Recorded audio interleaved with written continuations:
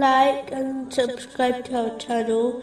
Leave your questions and feedback in the comments section. Enjoy the video. Continuing with the last podcast, which was discussing chapter 15, verse 20. And we have made for you therein means of living, and for those for whom you are not providers.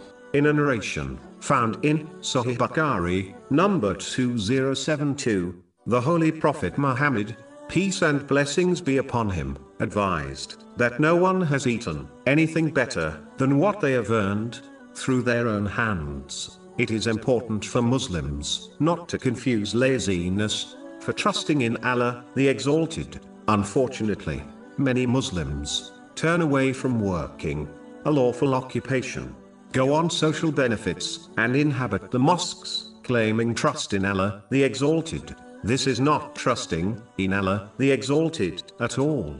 It is only laziness, which contradicts the teachings of Islam. True trust in Allah the Exalted in respect to gaining wealth is to use the means Allah the Exalted provided a person, such as their physical strength, in order to obtain lawful wealth according to the teachings of Islam, and then trust that Allah the Exalted will provide lawful wealth to them through these means. The aim of trusting in Allah the Exalted is not to cause one to give up using the means He has created, as this would make them useless, and Allah the Exalted does not create useless things. The purpose of trusting in Allah the Exalted is to prevent one from earning wealth through doubtful or unlawful means. As a Muslim should firmly believe, their provision, which includes wealth, was allocated to them over 50,000 years before the creation of the heavens and the earth, which is confirmed